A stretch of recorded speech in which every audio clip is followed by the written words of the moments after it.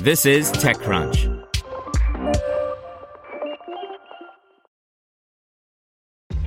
This episode is brought to you by ShipStation.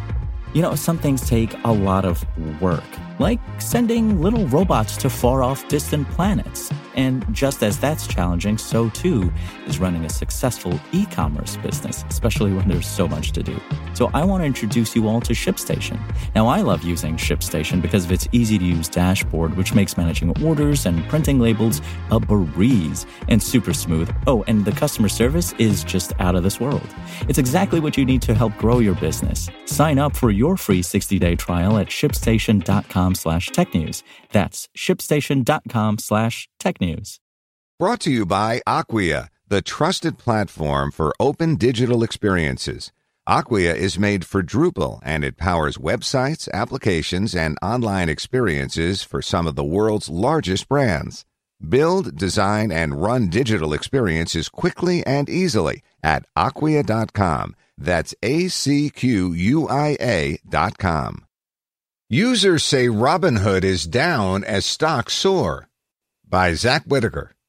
Users are reporting that trading platform Robinhood was down during early morning trading that saw stock markets soar. Robinhood's status page says all systems are quote-unquote operational, but users on Twitter said they couldn't access the service. A Robinhood spokesperson wouldn't comment on the record, but referred TechCrunch to a company tweet that read, "Sorry about that. We had a brief issue where your app was delayed in displaying order updates. This has since been fixed, so you should not have any issues placing your orders going forward." Some users said Etrade was also experiencing problems. A spokesperson for Etrade said its platform is, quote, fully operational, but declined to comment further. After weeks of turbulent markets, largely driven by coronavirus concerns, the Dow Jones Industrial Average was up 3% in early morning trading. Robinhood, which earlier this month raised $280 million, pushing its valuation to $8.3 billion, took heat in March after several days of outages saw users unable to trade on the platform.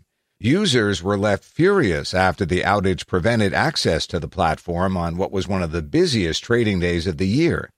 The financial startup said it would offer case-by-case compensation to its 10 million users for their troubles. Months earlier, the company admitted a glitch that let users borrow more money than they were allowed.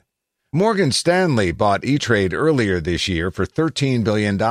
Last year, Etrade reported record revenue of $2.9 billion. Want to learn how you can make smarter decisions with your money? Well, I've got the podcast for you. I'm Sean Piles, and I host NerdWallet's Smart Money Podcast. Our show features our team of nerds, personal finance experts in credit cards, banking, investing, and more. And they'll help you make the most of your money while cutting through the clutter and misinformation in today's world of personal finance. You'll get clarity on strategies to help you build your wealth, invest wisely, shop for financial products, and plan for major life events. Listen to NerdWallet's Smart Money Podcast wherever you get your podcasts.